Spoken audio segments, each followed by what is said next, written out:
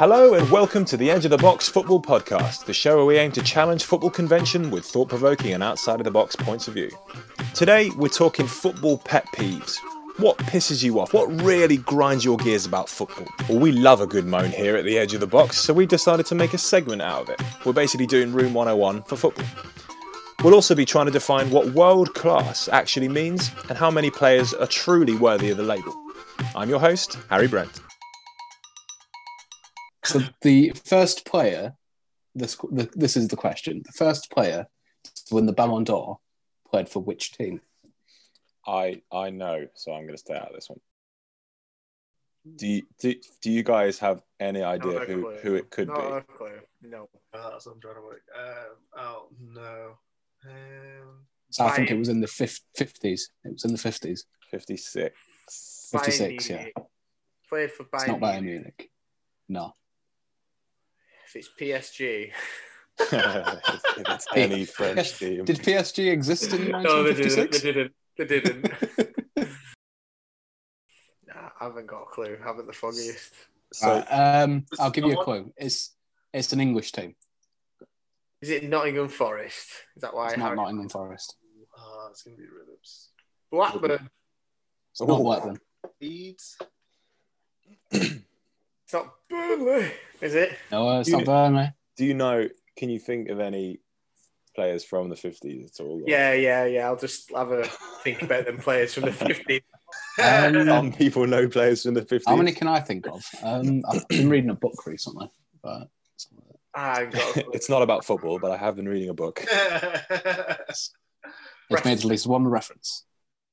Preston. It's not Preston, but you're in the right area geographically. Yeah, I'm trying to think of the right kind of teams that were there for early on. Egby, you've been very silent on this one, mate. So Rose narrowed it down to northwest England. Not Blackpool, is it? It is Blackpool. Are you joking? It's Blackpool. It's a boy called Stanley Matthews, and he plays for Blackpool. Played for Blackpool. What a claim to fame that is. So I heard that earlier this week, and I was like, "What? No way!" So I looked it up. I was like, "That's a good teaser." He played into his 50s, I think, professionally. I think he might still be the oldest player to have ever played for England, and I think he won the Ballon d'Or in his 40s. I might have got that wrong, but that's what's in my head. Hell of a player. I'm gonna have to fact check that. But I love the grovel in your voice, then Ash. Hell of a player. Hell of a player. What a guy. Get it into the mixer. Can you name? Oh, hang on. Yeah. Is this your season now, Harry, or mine? No, go on. I was just going to extend the Ballon d'Or stuff, but no, go on. Right, it's your turn. It's your turn. Go. It is right. Who are the three players from Argentina to have scored a Premier League hat-trick? Don't cry for me, Argentina. Angel Di Maria. Di Maria. Incorrect with Di Maria. Di Maria's not correct. I thought he scored. Tevez, correct. So we got one more to find. Oh. I don't think Crespo did. I don't think Leicester fan Cambiasso did. Which is single-handedly the greatest nickname of any footballer, I think, of all time. Esteban Cambiasso. Ooh, okay. Who else? I presume Lamella's not. I'm just naming Argentinian players here, not Lamella. It's not Celso. Not Celso. Not even too sure he scored 3 goals, to be honest. I do love him though, he's fantastic. Is this expected? Were we expected to get the first 2 instantly and then this one's hard? Or? Yeah. Give us a sort of 5-year time frame. 1 second. Okay, from between. Okay, so your 5-year window is between 2010 and 2015. Okay. And the team that he played for is obviously still in the Prem. Argentinian. Can't think of any Argentinian Pablo players. Zabaleta. No. Nicolas Otamendi. Martin Demichelis. You City about all the bleeding Argentines. It was in the year 2011 when he scored 2 hat-tricks for this one team. Oh, this is really, really annoying me because I know I'm going to know him. Can you not tell us the team? No. The team are in the top 6 at the moment. I can give you that. What, in the league? Yeah, that he played for. Right, so Man United. It's not. I can tell you. I can tell you with confidence. Watch me get pie faced. I can tell you with confidence. It's not Chelsea.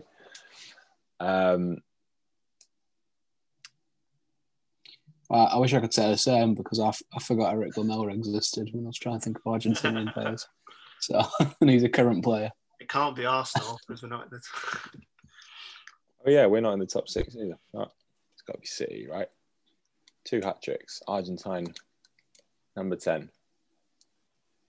Oh, this is doing my nut in.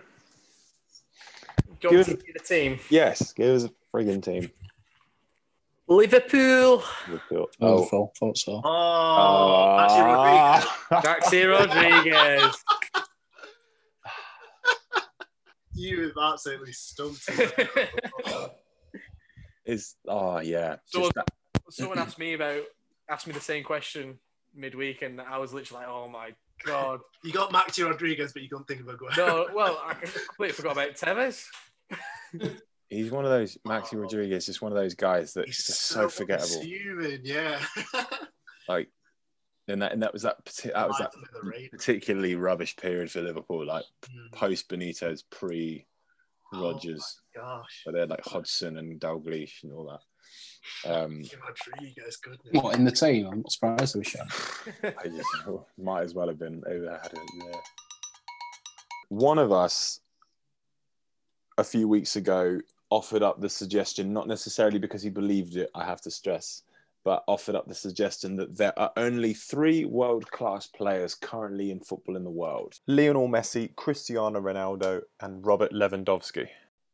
I turn that over to you guys. What do you think of that statement? Should we consider kicking the person who said the statement out of the podcast, or should we throw him a party? Like, what do you reckon? Are there only 3? Is there an investigation to figure out who said it first? Because yeah, there's Tongi and Dombele, Harry Kane, and his son. So it was me that said it, and I don't know. It's weird because I do believe it. I don't believe it as well. And you think this is? It does. You believe this opinion? I do and I don't, and I can see arguments for both sides. Because I think for me, the main reason why I said that those 3 are the only world-class players is because of their goal-scoring records for their respective teams. So obviously Messi is just completely out there, just unreal. Ronaldo as well, his goal-scoring record has been phenomenal. And Lewandowski, I think, for me, easily within the past 4 or 5 years, for me, has been the best striker in the world. Obviously, Ronaldo when he shifted to centre-forward, but I know, go on, Ash, you seem outraged. I'm sure you think Harry Kane's up there as well. No, Lewandowski is a fantastic player. I will agree. But I guess the question here, it comes down to what is your definition of world class in football? Yeah, 100%. Who was it that was which publication did a big Welcome to World Class series recently online? Who was that? That was was it got Masterclass? No. Oh god, it began with B. Oh, I ain't got. Yeah, you were sharing a lot of it in the group chat. It's not. But yeah. I think that's what drove this whole conversation to come about, kind of thing. This whole like every other player in the world getting called world class. And whoever, I can't remember which publication it was, but anyway, their definition they explained was based on a lot of things, but essentially they thought if you're in the top 5 players in your position, that means you're world class. So the 6th player is not world class. And then they obviously had a discussion about those players, and you can shift them about. But I think to answer this question, or to get a slightly better understanding of it, I think you really have to work out what your definition of world class is. And this is the thing, people's are different. I mean, did you have an idea, Dave, when you set about thinking about this? Did you have an idea of what you'd consider world class to be? I think for me, it was that definitely best in the position, I think, would be up there. But I don't think that's the only criteria. I think goal scoring record, I think impact in the game. I think Messi and Ronaldo, they're just like generational talents. So I think it's just a given that they're up there. But I think for me, Lewandowski, when I see him play, he has everything a striker has. He's big, he's strong, he's quick, great in the air, left foot, right foot. He basically gets on the pitch and you just know he's going to score. He's going to get a goal. He's that good.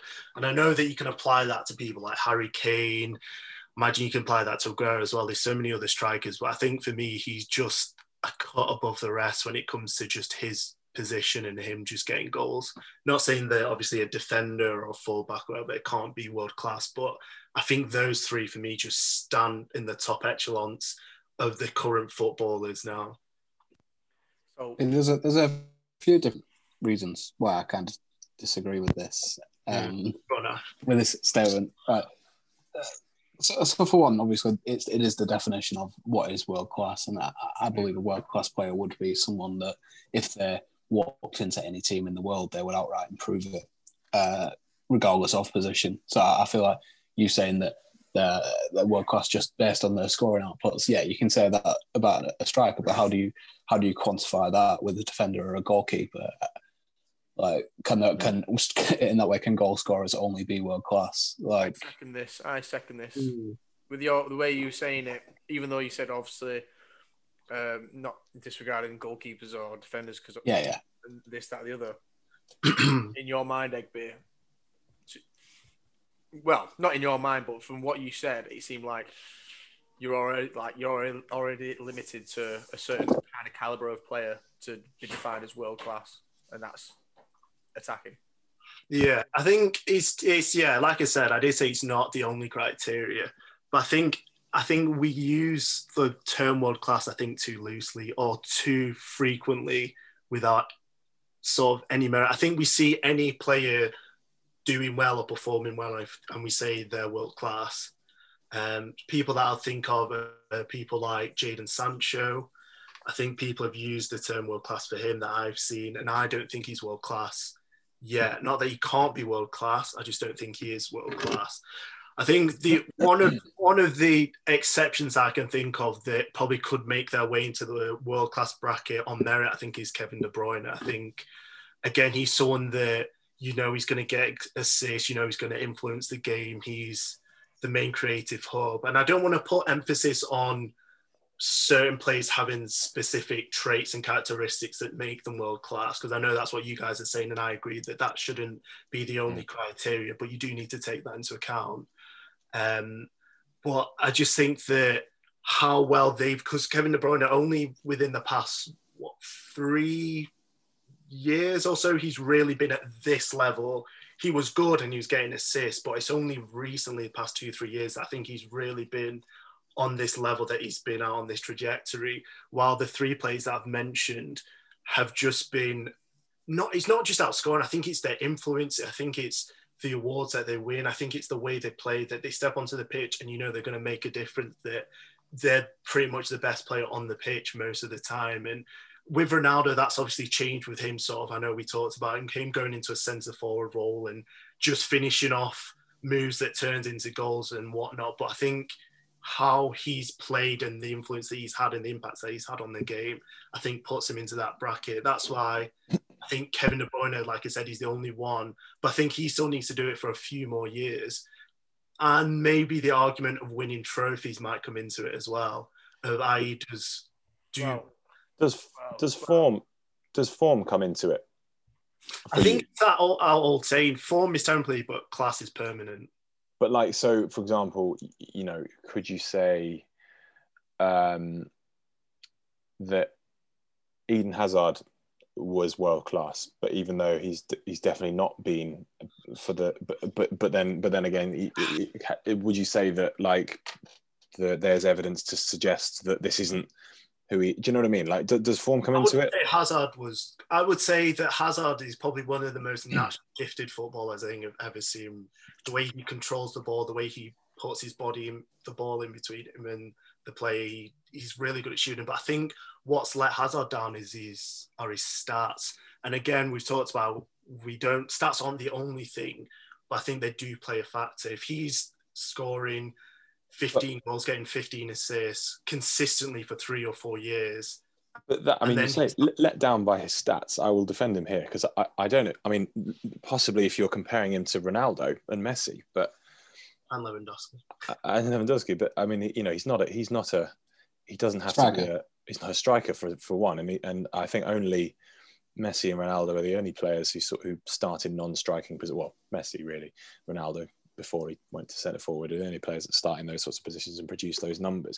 But again, what I'm trying to get to the point of it, get to the bottom of is so I guess from what I'm hearing, like for you, it's more of a kind of, I don't mean this like flippantly or to pass it off, but like it seems like more of a feeling for you. Like they just sort of, I get a feeling from them. Like, I see Kevin De Bruyne, he's controlling games, and I don't feel like he was doing that a few years ago. It's not particularly as quantifiable. Whereas I think certainly from Ash and Josh have said, and I tend to agree with them, that there is a way to quantify it. And it's interesting you said before about I think it definitely is overused. Like people always use it when it's not needed. Like as you say, I mean, Jadon Sancho, I don't think under anyone's definition of world class is world class really. But I wanted to ask you: can you suggest that a piece of skill or a shot is world class like that, or a finish? That finish was world class. That's a world class save. Does that come into it? Because I think any average player could have an incredible shot or effort or attempt. It doesn't make them world class, but it just can you say that was this is a it's player, but a world class save? That's a class moment. I think yeah, world class, I said, has to be consistent. I think that's why it's not just this arbitrary feeling of, oh, he looks good or he seems. It's like they produce on the pitch almost day in, day out for the past 5-6 years or so. So it's not just this. So form will come into it for you. Yeah, form definitely has to come into it. I think it's probably trophies. I think the way that they impact games is, I've not built this criteria per se, this concrete criteria, but it's definitely not this arbitrary feeling of. Oh, do you think age comes into it at all? When with these kind of like, obviously you've got a very limited number of players that you think are world class. It seems they're all either in their prime or just past it. So they've already had their prime and have reached their peak, and they're the peak of what they can like put out like goals and assists wise. So I mean, they've already achieved all that they can achieve, and they've been the best player that they are going to be. So you can look back upon that. They're still producing. I think they may have passed their peak, but they're still scoring goals almost as if they were in their peak. So we're talking about before, like are you saying, unfortunately, world class has become, these three players, Ronaldo, Messi, and Lewandowski, because of their positions. And then you saying it's not saying that people can't be world class in other positions. So is that the case of? Is that a case of there's so much stigma around positions in football for you to be world class? So you have to be good at doing this, or you have to be doing that right in order to be world class. Second point: trophies do not make you a world class player. The biggest freeloader at the moment is Benjamin Mendy. You can't say that he's world class. You can't say he's world class. But that's what I'm saying. You're taking it as isolated criterions when I'm saying it has to be collective. So I'm saying it's not. But I mean, these are just talking points to consider. Yeah, I know would say Benjamin Mendy's world class, but you would say that. No. Who's consistent with trophies? Who's no, you don't, Ash. Your regular one is world class. I think an interesting one would be someone like Virgil van Dijk. Do you guys think he's world class? Yes, I do. I'd consider. I mean, again, he's another one. It comes down to your own criteria. Well, exactly. From my he's obviously criteria, best in his position. He's obviously recently won trophies. I think he can walk into any team and improve it. Because I think you're on a day. Yeah, I see exactly what you're saying. Having a lack of one criteria doesn't necessarily disqualify you. But again, like, surely being world class is about a player's talent and a player's, what they actually do. Whether they're part of a team that wins things is surely another matter. Like for example, I mean, I know he wasn't world class, but I can't really think of a world class potential player who hasn't won anything. But like Gianfranco Zola, I know he won a couple of cups at Chelsea, but like, would you say his ability was lessened because, as let's say, for example, if Man United or Arsenal had bought him in the 1999, would he have suddenly shot up in class level? But this is what I mean. Just because he had very good ability doesn't mean he's world class. No, I wasn't necessarily saying that. I just used him as an example because for some reason I brought him up as someone who hasn't won trophies, even though he has won trophies. So it's a bad example all round. But I think this is my point about not just you, not you, but why we flippantly use the term world class, because we see someone who has maybe got a natural ability, or someone who's done a bit of quality, or has done something to a very high level, but then you need to add in the consistency. You need to add in their influence on the pitch. You need to add in, even though I know it's true, it shouldn't count, but actually winning trophies, I think, is important in football. It's not. It probably is arguably the most important thing because that's what players want to do. But I'm not saying that if you don't win trophies, you can't be world class. But I don't think it's any coincidence that the players that I've said have won many a trophy in their careers. Is Jan Oblak world class? Not in the last few years. I think he's deteriorated. What? Yeah. Say what? I would still say Manuel Neuer is a better keeper than Oblak. Manuel Neuer is someone that I'd probably say is world class, or maybe because of the trophies. No, just because of the trophies, but because of he's another man past his prime. When you play a keeper, when you're one-on-one with a keeper, you're scared, and I think he has that imposing figure there. Mate, have you seen how few goals Atletico conceded in the last few years? Of course, they're obviously defensively astute, and they're a team that plays that way as well. But I think they're top of the Liga with 2 games in hand. Yeah, but I still rate Jan Oblak. I just don't think he's compare him to Manuel Neuer in his prime. I don't think Jan Oblak is. But that's not what the question is. We're not. I mean, not directly comparing it to Manuel Neuer, but just saying that consistently. Because I used him as an example because possibly with the exception of Neuer, who a lot of people would say is not as good as his best days. I certainly think he's the best keeper in the world, but I only use that as an example to say that. He's a quality player. He's a quality keeper, but I'm not sure he's. What about Alisson? Alisson, again, Is this our section of hating on Liverpool? He's a very good, very, very good keeper. I don't know.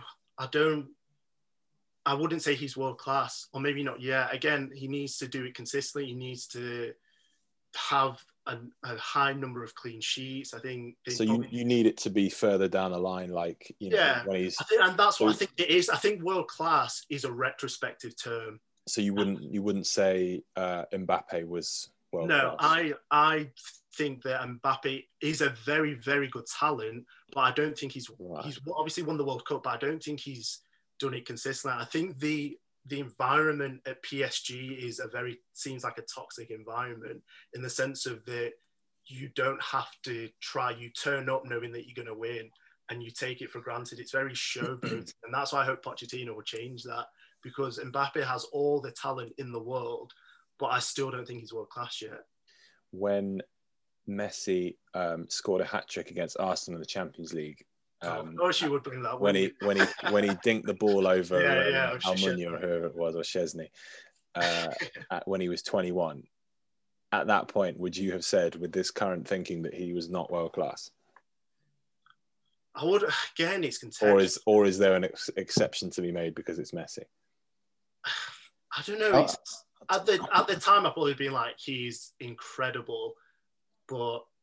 I don't know. Maybe I'm mixing up. There's no one better than him in the world, but he's not. No, I mean there is no one better. But with Messi, obviously, maybe it's different. But Mbappe definitely I wouldn't say is world class. I don't think And I think there's an attitude that I think as well, that someone like Ronaldo, he always fought to be the best. While Mbappe, I think he can sometimes take his natural talent for granted and just think, I can just do that without having to put in any effort, without almost taking football and the opposition seriously, which I think is a detriment to his sort of world-class status. So would we class players that are world-class at a certain age? Because the more we've been talking about it, the more I'm thinking, when we look at Lewandowski, when we look at Messi and Ronaldo, we can all pinpoint 3, maybe more, absolute moments of brilliance within a match that they've done.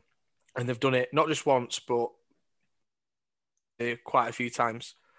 And if we was, like your example before, saying against that hat-trick against United at the age of 21, Arsenal. Oh, okay. Arsenal. Yeah. Oh, Arsenal. Forget to mention it was Arsenal. It was Arsenal, by the way. So enough about Arsenal. Oh. No, but like the fact that he did that at the age of 21, brilliant. It's fantastic. But was there a certain point in his career where people went, right, he's world class, and he's that age dependent? I think because then we can look back at his career and go. I think that's what I was saying, that the term world class should be used retrospectively. Yeah. I think it's a case of where they've been at that incredibly high level for a prolonged period of time. Because if we go back to Mbappe, some people might say Mbappe's world class, but let's say he, for the next 10 years, only scores 25 goals, or as an exaggeration, because obviously he'll score more. But you would look and think he's not world class because he's not scored that consistent amount of goals. Surely then you just say he used to be world class, now he's not. But I still wouldn't use. Maybe this is my very rigid framework of world class. But people very often just get excited when they see a player with a high potential, and they'll very quickly say he's world class because he could be if he reaches that level. Would you say Mo Salah is world class?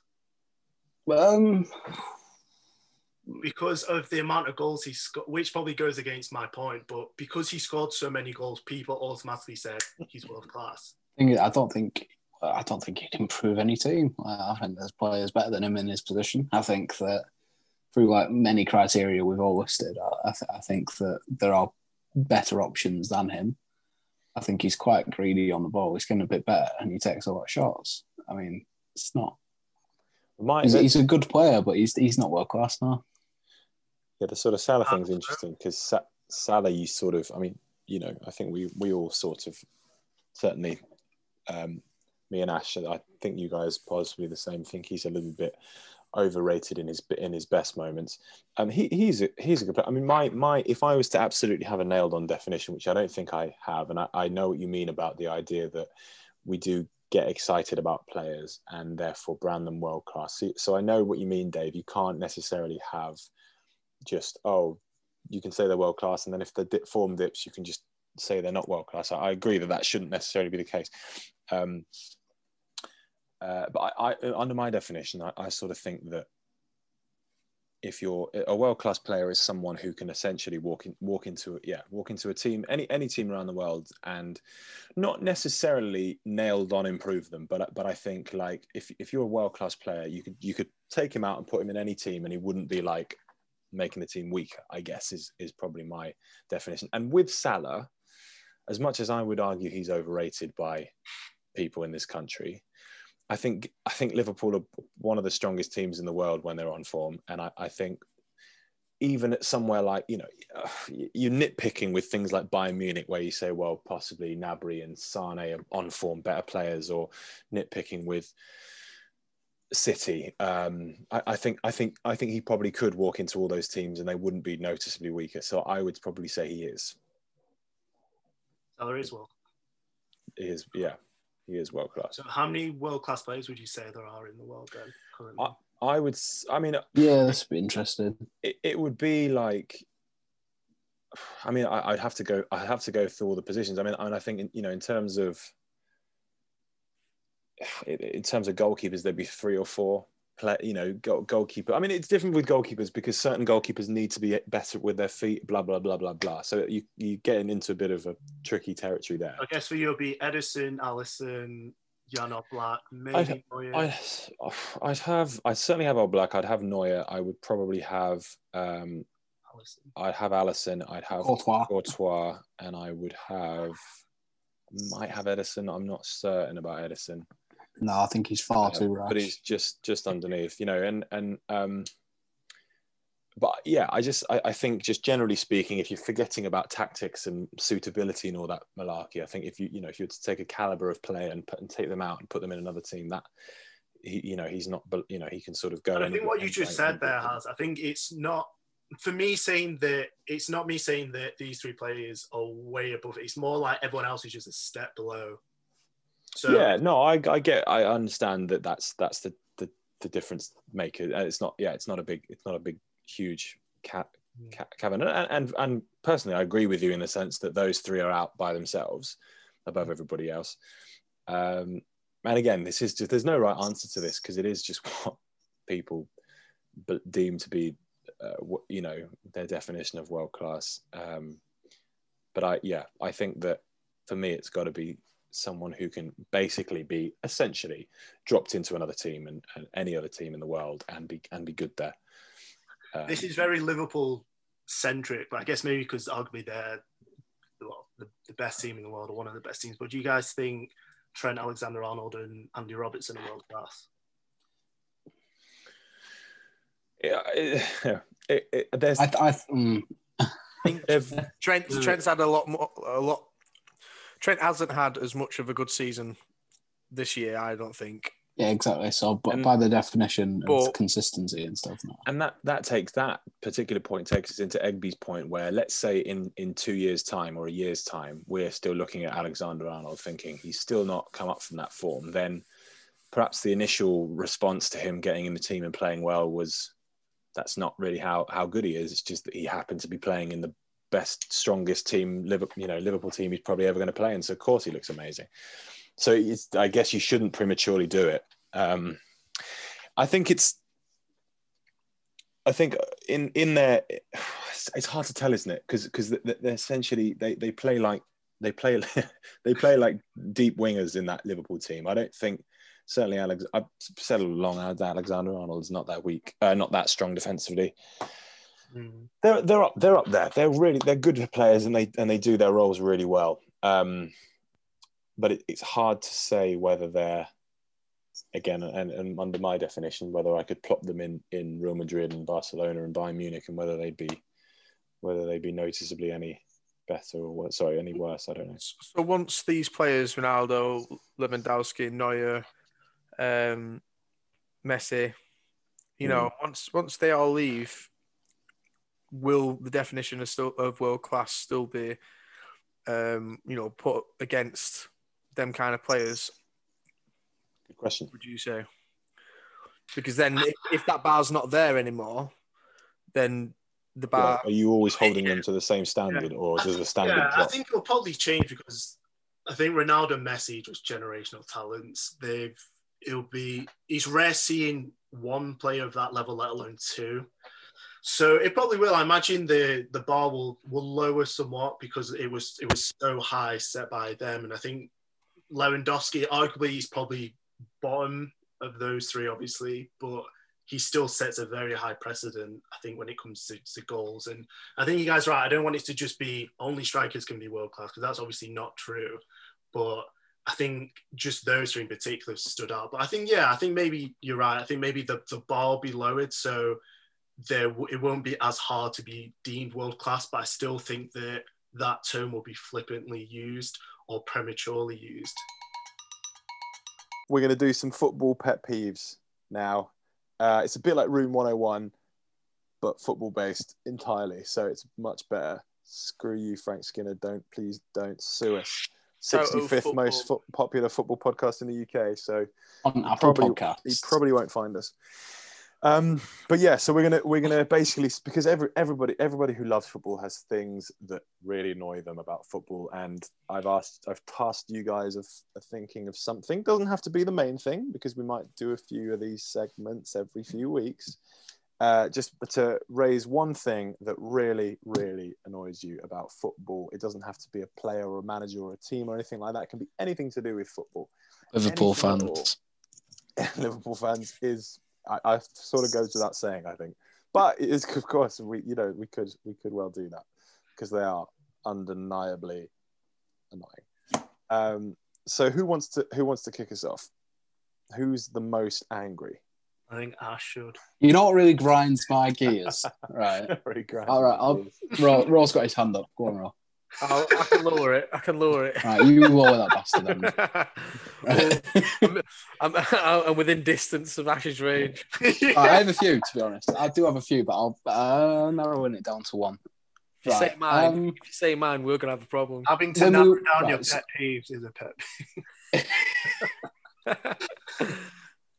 Right, so when we were originally supposed to do this topic, like a few weeks ago, this was quite topical. Okay. So my pet peeve is the over-reliance people who don't actually know too much about football put on FIFA stats, on like FIFA cards on Ultimate Team. Yeah, I get you. So, for example, the example I had was Olivier Giroud. So Olivier Giroud is a fantastic player, obviously. When we were supposed to do this, I think he scored 4 in the Champions League. Wow. But obviously, that's when we were supposed to do this. Yeah. I've been asking every week, guys. I'm sorry. So obviously, his card on FIFA is absolutely awful, right? I've played a bit of FIFA, and it's based solely on his pace. I think he's got something like 30 pace, so he's not that quick on the game, so he's not very viable. Yeah. But so on social media, he gets so much stick, and people think he's not a good player at all because his FIFA card's bad. And these are the people that don't know that much about football and don't actually watch football. They just play the game that are giving him this grief. And another one is another Chelsea player, actually. It's Timo Werner, obviously. And it's just, obviously, he's a striker card in the game. And everyone's like, oh, he's a striker. Yeah, he's a striker. Yeah, I've never watched him play football, but he's a striker. And I really disagree with that statement that he's a striker. And I think he really is a left winger. I think Lampard thinks he's a left winger as well. Right. So you're saying that because FIFA have assigned him a position, that's become the consensus. FIFA's a massive misinformant. Yeah, I mean, there's 2 big football games, right? One does absolutely so much scouting, and it's fantastic scouting, high quality, and everything is known about every player, and that's Football Manager. And then you get FIFA, that just kind of throw numbers at people, right? And the numbers don't make any sense. And then not even classing them two is Pez. Hey, what's that? Hey, lay off Peeve, all right? This is our pet peeve, just bashing football games. And then you got This Is Football, which was absolutely just because he's been assigned a striker guard. Like everyone's like, oh, why is he getting played off the left? He's not getting played off the left. I'm like, have you watched anything of him? Yeah. When he was at RB Leipzig, he was very much played off the left, and he was very good at it. I tend to share this pet peeve a lot. I mean, a lot back in the day, like perhaps when I played FIFA a bit more. But I know exactly what you mean, because obviously, for people who are not that into football can be quite tedious to watch, especially when you're watching teams that you don't support and stuff. Not all football fans do it. So and it's hard to have a knowledge of all these players unless you're really into it. So yeah, FIFA's the thing that connects people, and you remember that's how people remember players. And FIFA is geared mainly around either like speed or tricks or whatever. So people remember those players. I mean, you got. I always remember people like. Weren't you? Oh, I don't want to dob you in here, but weren't you super into like Stefan El Shaarawy when I was? Yeah, Stefan El Shaarawy. Yeah. Again, just like he was my favourite player on FIFA. Because and like Leo, my flatmate was. Doumbia. Yeah, exactly. We will. That's a story for another day. But Sadie Doumbia was an absolute beast on a FIFA, and of course, what you shouldn't do is translate that to real football without actually watching it. But I know it doesn't.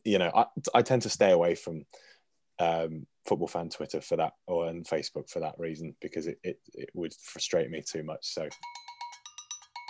So Josh, have you got something to? Yeah, I've got something. I got something. I got something to show you. I got something to show you. I feel like it's almost like a game of poker now. It's like, do I play this one, or do I go with this one because I want it to go in the football locker? I'm going to go with my first initial one, which is the disrespect for referees and liners. You look at most of the sports, cricket, rugby, all these umpires, judges, even tennis, even though we've seen Djokovic and other players shout at the umpires, but there's just no respect at all between the referees. And I think if the referees had that respect off the players and staff within the clubs, I think they'd be more inclined to getting decisions potentially right. It's a culture, isn't it? Like football has. It is. You're right. It is that culture? I don't mean that as an excuse. It's just the way that rugby is a much more brutal sport, like physical wise. But you say the wrong word to a ref, that's it. You're off. Like when they go to the refs, they're silent. They let the referee speak, unless they're really, really not irate. But even still, there's that level of respect that's like embedded in their heads that they know they have to. They have to respect whatever decision. They can try and argue it, but they have to argue it in a respectful manner rather than a lot of these players in, the Premier League, Championship, England, and just football in general.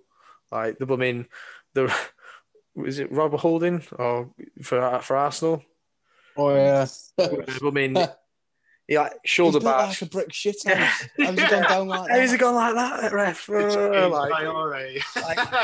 It's funny that he said something like that, but like the fact that he aimed it towards the ref, it's like, come on, man. Like, see, that's one of the rare instances where I've been watching Arsenal live, and I just turned the TV on, and he said that, and I caught it, so I seen it live, and I was like, oh, that is going to be on Instagram later.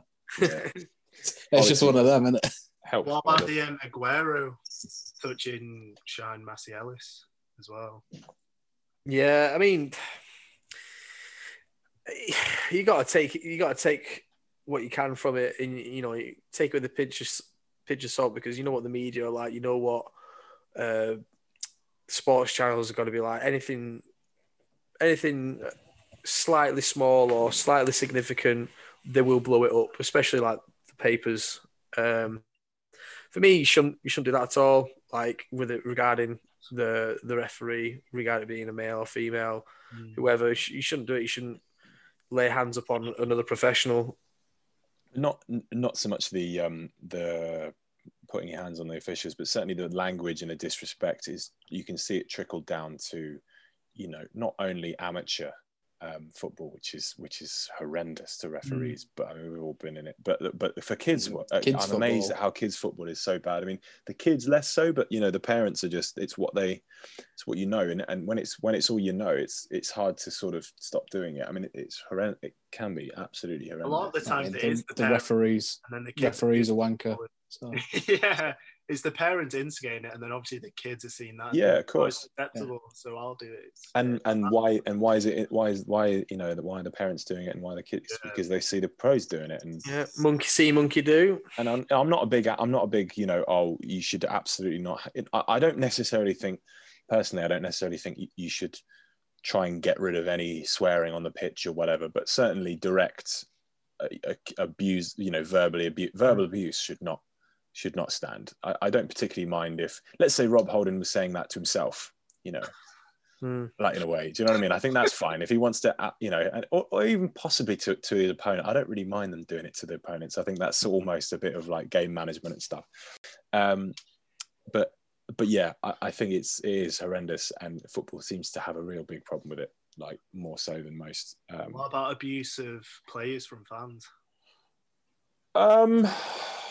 As long as it's legal, like as long as it doesn't become racist or homophobic or anything like that, I think that would be as much as it's not particularly savoury, some of the stuff that you see, I think if you started encouraging people not to just be natural in a stadium, I think it would become a really kind of plastic environment, like, you know, American stadiums where they're just kind of just happy to be there, and whatever happens. Look lonely. Yeah, exactly. Look lonely. We don't want football to become like that. Like, you want that fire in there, even if it is a bit unsavory. But sod it, life is not always savory, and sometimes the most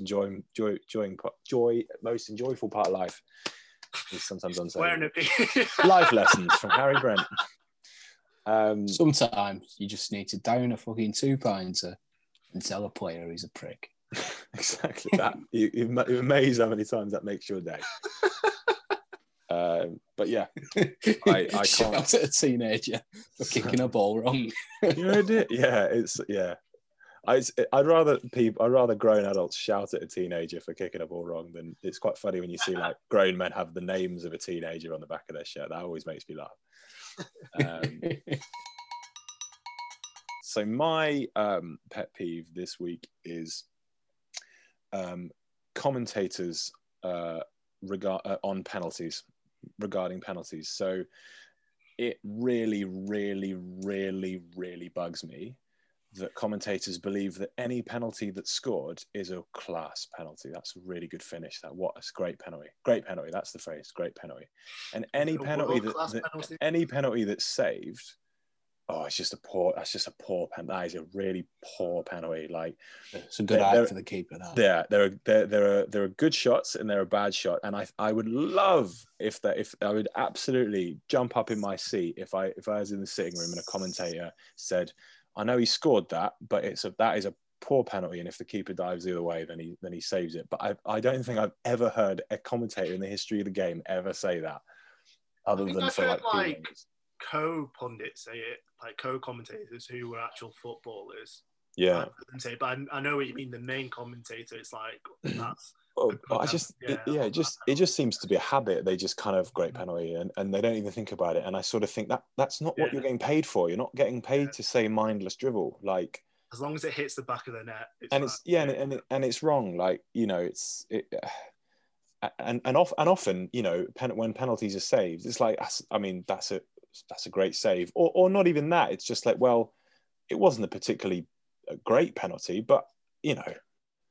Most of the time, I mean, you know, you can't score every. Do you know what I mean? I just think there needs to be more sort of analysis with it, or just sort of critical thinking with it. You know, just actually look at the shot and don't just mindlessly say what's easy to say, because, you know, like in the same with what's happened. Yeah, just in the same way that, I mean, this was going to be another pet peeve, but I'll touch into it where. Match well, no, but it's the same point basically. It's just like the way that match of the day. Some rules for one. That's me not able to do mine this week, guys. I am not going to be bullied into not saying this sentence. The way that they say, if it's a 4-0 win to someone, they'll go, well, the team who won 4-0 were really good today, and the team that lost, they were just poor defensively. It's like, not always. So generally just lazy commentary. Lazy commentary. But no, I'm going to stick to the penalties one, because that's the main thing. I think that's when it's most obvious. And quite frequently you see pit player. I know they read the keeper sometimes, and they you know, like, for example, your Bruno Fernandes penalty, you can't say, well, if the keeper dives that way, it's a poor penalty. Of course it isn't, because the point is he's reading the keeper. But there are often penalties that it's literally, if the keeper dives the other way and it is a 50-50, then it's savable. So mine is, it's more like, it's weird. It's only like a recent discussion, but mine is the criticism of, or the rejection of the notion that you can't have 2 left-footed centre-backs. Huh. Specific. I like it. Yeah. So it's, like I said, it's only been like a recent phenomenon, because we've always had a right-footed centre-back and maybe a left-footed centre-back, or 2 right-footed centre-backs, but people never bat an eyelid when it's like, whoa, they're playing 2 right-footed centre-backs. But it's seen as like a cardinal sin if a team ever has like 2 left-footed centre-backs. Yeah, I know what you. I mean, it's not something I've noticed personally myself, but I know I've heard it before, and I know what you mean. Now that you, Now that you say it, I'm like, that it is ludicrous, isn't it? Like equal but opposite problems having two right centre backs. And there's been no evidence that like, oh, a defensive calamity has happened because Ash, you seem very keen to say something. So the reason you have a left-footed centre back and a right-footed you're against this? Okay, go on. Yes, right. 100% against it. I believe you should have a left-footed centre-back and the right-footed centre-back. And I believe why this has come about recently for UEGB is obviously the implementation of like tiki-taka and gegenpressing and these heavily possession-based playing out from the back kind of systems, especially with the new rule change with the players being allowed to be in the box with the goal kick. So if you have a left-footed centre-back on the left and a right-footed centre-back on the right, it opens up different angles for which you can pass. I think my point is more that people don't bat an eyelid for two right-footed centre-backs, but people think it's like a sin to have two it's definitely, I definitely think that's stupid. we agree. That's my pet peeve. I think we all agree it would help, obviously, in the same way that, like, you know, I guess fullbacks is a slightly different way of looking at it, but I think that was Egby's point, was that there's the hypocrisy there. Yeah, but I think there's just really a right foot bias just in life in general, though, isn't there? Well, there's more of us. Yeah. But at the same time, I agree with you, Ash. Like, it's definitely important to do it, particularly in the way that the style of players and every ball at your feet and all that stuff. Yeah, it's better to have the balance. But it's not like, oh my God, you are going to concede. Yeah, and that's my point. That is my exact point, that you see two right-footed centre-backs and people are like, that's fine, that's cool. But heaven forbid that you have two left-footed centre-backs, because you're either asking for trouble or you're asking to lose the game. But there's obviously a difference, but as I said, it's the equal and opposite. I can't remember. I don't think Chelsea have had a left-footed centre-back since I've been a fan. I'm trying to remember. It's just harder to find left-footed centre-backs because there's less of them, I imagine. Because we have Pablo, Mari and Gabriel, but they've obviously never played together. But I'm thinking that in the future they probably will, and there'll be people saying, "Oh, why have you got two left-footed centre-backs?" Well, and it's like, there's nothing wrong with that. It's fine. Isn't Rudiger left-footed? No, he's right. I don't think people see it as though it's kind of oh yeah, they've got two right-footed centre-backs. Maybe they couldn't find a left-footed one that suited them. Kind of thing. Where if you have two left-footed ones, and they're like, oh, they could find two left-footed centre-backs. Stop wasting them. Give them to another club. Well, yeah, for me, it just doesn't make sense. I think the solution is to have a defender centre-backs with both feet. That's the solution. Isn't it? Ideally, yeah. Yeah, because I mean, if the centre backs are passing back and forth between each other, you'd want them to be receiving the ball on the stronger foot.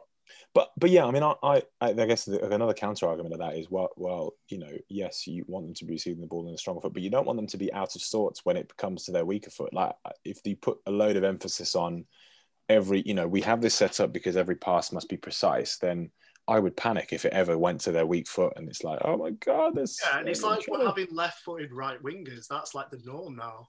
And having a left-footed centre-back on the right-hand side. No one... This is what I don't get. No one backs. Yeah, because you've got the overlapping fullbacks, don't you?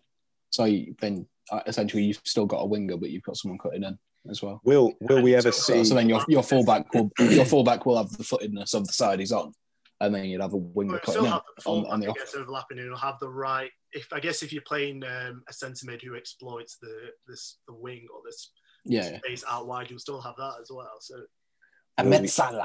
Will we ever see not inverted fullbacks, but fullbacks with the opposite, like we have with wingers who cut inside? Will we ever see fullbacks who get stronger on the other foot? I mean, Ballon was a right-footed left back, wasn't he? As well. Yeah, but that was more, I guess, to do with his just overall brilliance and versatility. But like, what I mean is, so you could have a system where the fullbacks push on and then cut inside to do those sorts of crosses, those sort of inward swinging crosses. I see what you mean. An inverted wing back. An inverted wing back, yeah. But they play more centre mid, I guess. But you mean like an actual inverted winger? Yeah, and sometimes with the amount of football we expect fullbacks to play, if you're under a lot of pressure, often I find if your fullback turns his back to goal, then suddenly he is on his weaker foot, and then so I think it might even maybe a bit weaker going forward, but it's not like you're completely limited to using the foot that's next to the wing if you're like that. So I wonder if that'll ever become a tactic. Okay. So we're going to vote on who we think. So we need to think of a name for the what's the room 101 that they're going to be sent? What's the name for it? All right, we can come up with a name later. How are we gonna vote for this? I guess we all get one vote. We can't vote for our own. So is it? Yes, yeah. I was going to say you can't vote for your own. That's. Well, we'll just go. We'll just go around. We don't need to. So let's all recap. What we've got is. FIFA starts having, too much to say and people who don't know much. And then we had... Mine was the disrespect for referees and liners. I had penalty commentators being shite. Yeah. And I had the qualm of 2 left-footed centre-backs, but not 2 right-footed centre-backs. Okay. Well, yeah, Ash, go on. You start. You started, so you'll let you vote first. I'm gonna vote for Rose personally. I think that's disrespecting the ref. Yeah, it's to be fair, it's 2021. Everyone else is. Everyone else gets a say, but referees don't now. Right? You know what I mean? Yeah. Yeah, fair. Ro. Mine would be Harry's with the commentators for penalties, just because. If you can't score a penalty from the spot, then you need to go home and reevaluate your life as a professional footballer. So your voting for me comes from your annoyance with the player missing the kick rather than the actual commentator. Well, yeah, I mean, score a penalty, great, good, well done. Don't make it a bigger deal than what it is. I don't want to lose the vote. But what are you talking about? Rose got 2 votes for 2 different pet peeves. No, I'm just saying, like, a penalty, like, great. I'll take my vote off, Rob. It's a spot kick, basically. Yeah. Not that far away from the goal. And then the commentator's job is just to go, okay, yeah, he scored. Don't hype it up to it being more than what it actually is. Okay. Again, still somewhat. I guess, all right, that's sort of half. I guess it's sort of half. No, I agree with you, but that's kind of what I got from it. I was just like, yeah. Yeah. All right, I'll take it. No. Just put your legs through it. I'll take it. Just put his headphones on, right? I'm hearing things clearer now than ever. I think we've got a clear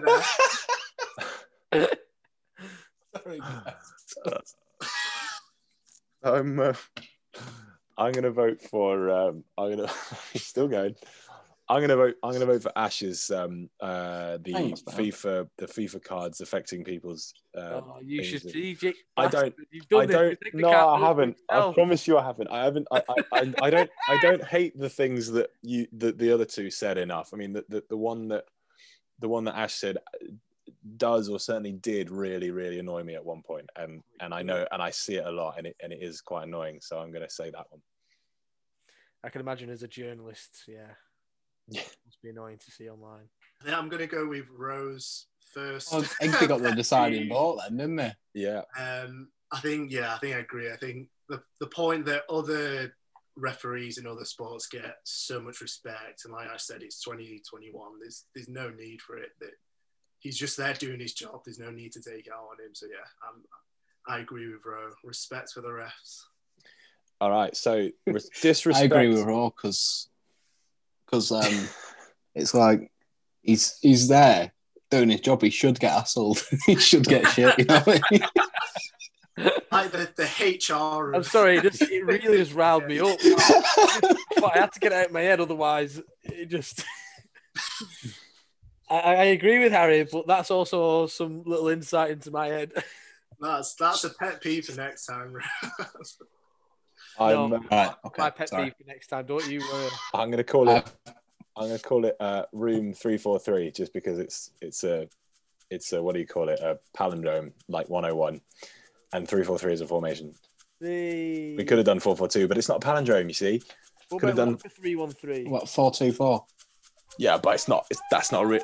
Who plays 4-2-4? Wait, 4-4 fucking. I've played 4-2-4. 4-4 fucking 2. 4 fucking 2. What, 4-2-3-1? It doesn't work in the room 101. So we're going. Locker 3-4-3. The disrespect of referees is the first entry into room 343. What a name. Thanks very much for joining us, and don't be too surprised if that becomes a recurring segment on this podcast. Who doesn't love a good pointless whinge, eh? Don't forget to follow us on Twitter as well as on Instagram. Yes, that's right, we're expanding. You can find us at Edge of the Box Pod, and we'll see you all next week. Thanks again. Bye-bye.